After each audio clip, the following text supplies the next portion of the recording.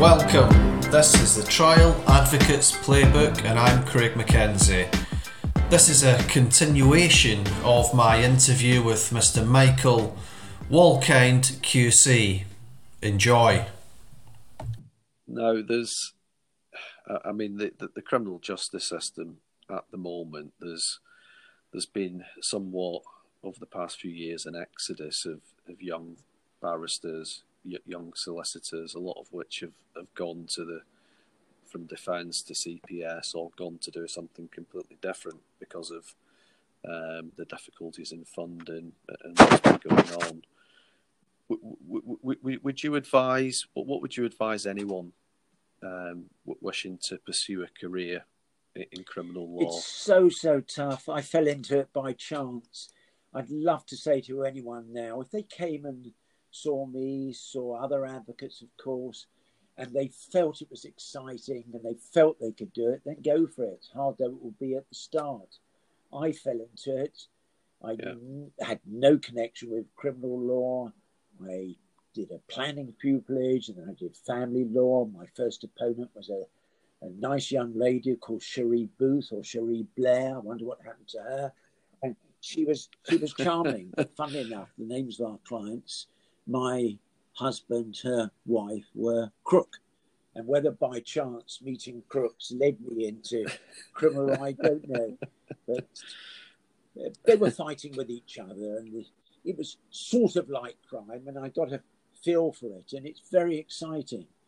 But there are other things alongside that.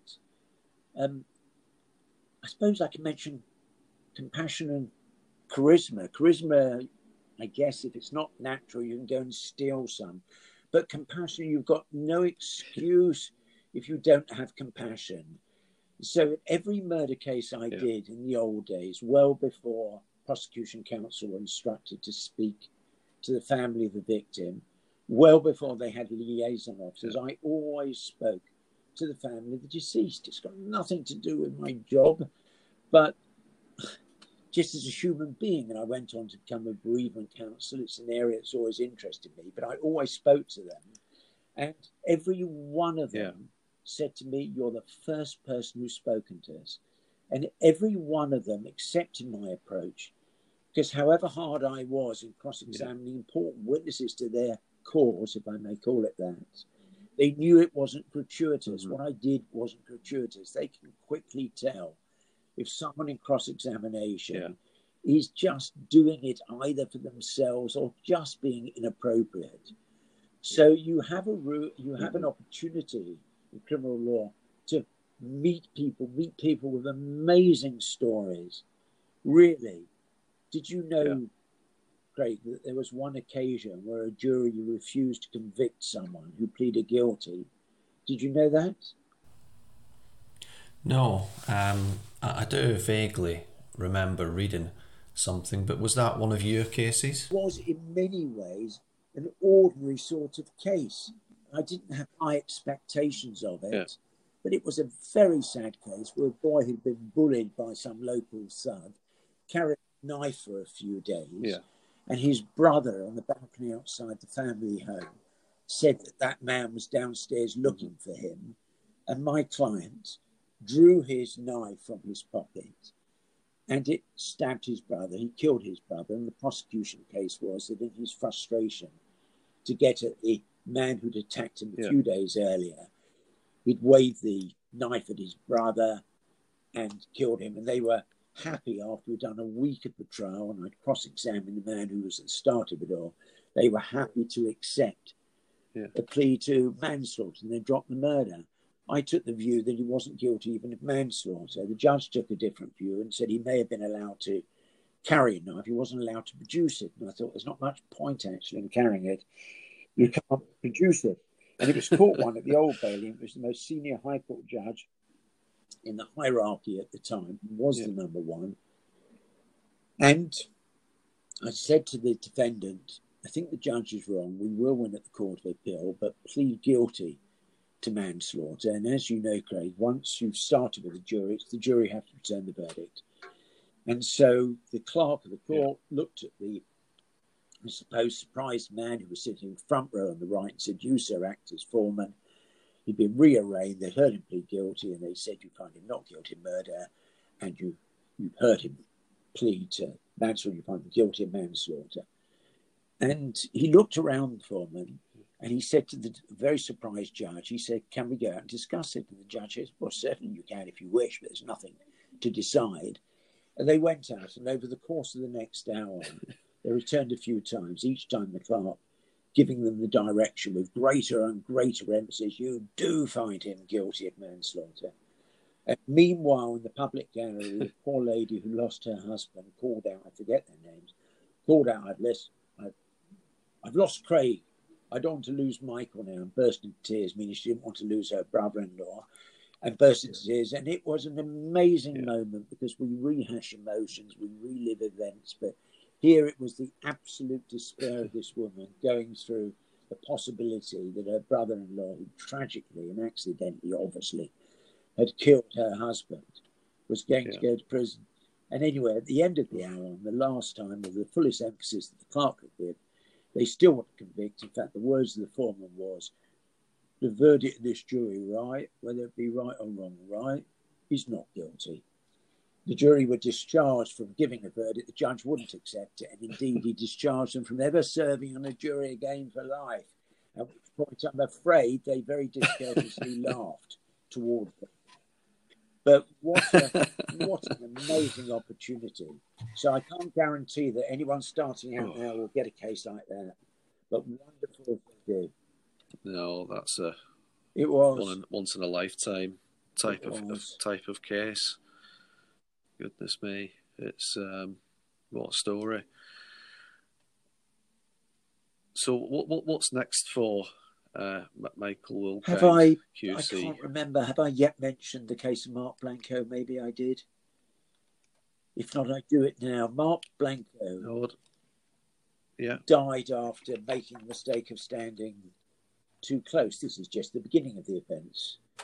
Standing too close to the singer Pete Doherty, and having been a nuisance to Pete Doherty, wanting Doherty to give publicity to an amateur dramatics performance that Mark was going to be in, he was thrown out of the flat by Doherty's mind. I can say these things because there was a coroner's inquest, and this is all public. It's given in public.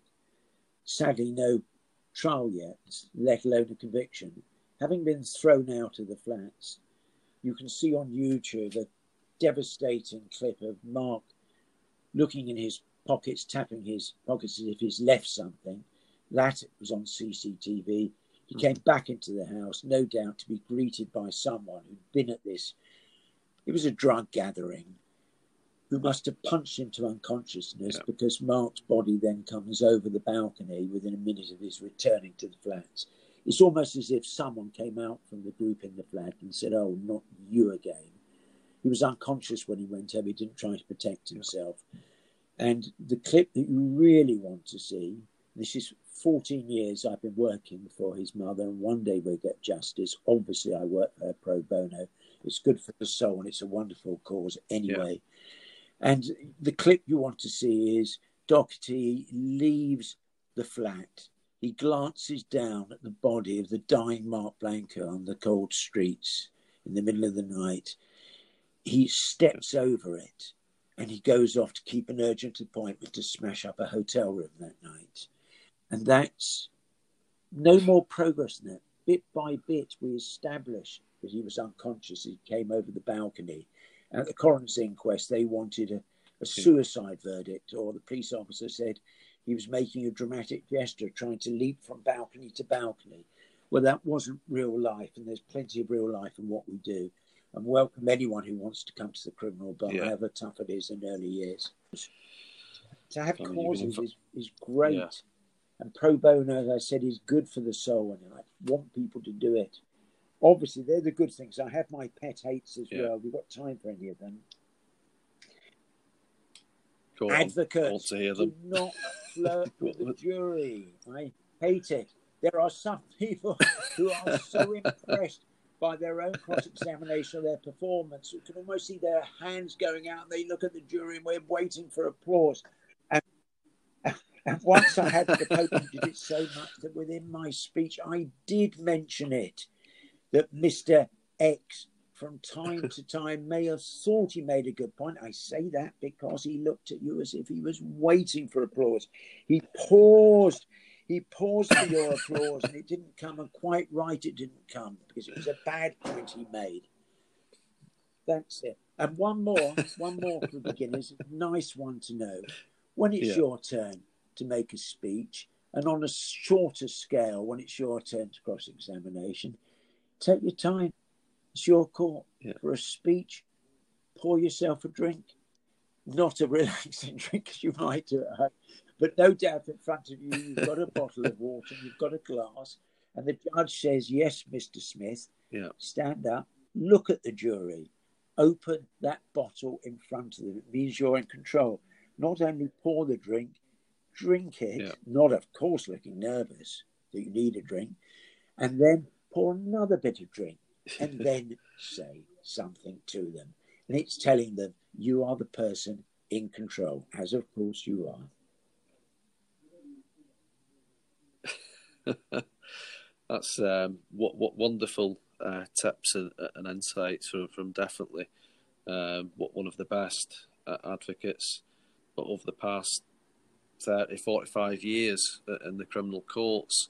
I mean, it's been an absolute pleasure, Michael, and thank you very much for agreeing to do this. I know you're a very busy man. You're very sought after as an advocate, and you've agreed to take your time today to speak to me and to take part in this podcast, which is a personal project of mine, and I hope to inspire perhaps some of those that are interested in criminal law to take I think you will. It's been really nice speaking to you, and you will inspire others with your guests and with your own approach as well. Thank you. Well, that was part 2 of my interview with Michael Wolkind QC. Part 3 will be released in a couple of weeks' time, and that will consist of me dissecting some of the tips and insights Michael has given us. Join me next week to hear from Chris Daw QC. He gives some great insights and tips. This has been the Trial Advocates Playbook. I'm Craig McKenzie. Don't forget to follow me on Instagram, Twitter, TikTok. Also available on YouTube. If you want to check out my new website, it's www.advocatesplaybook.com. Thank you.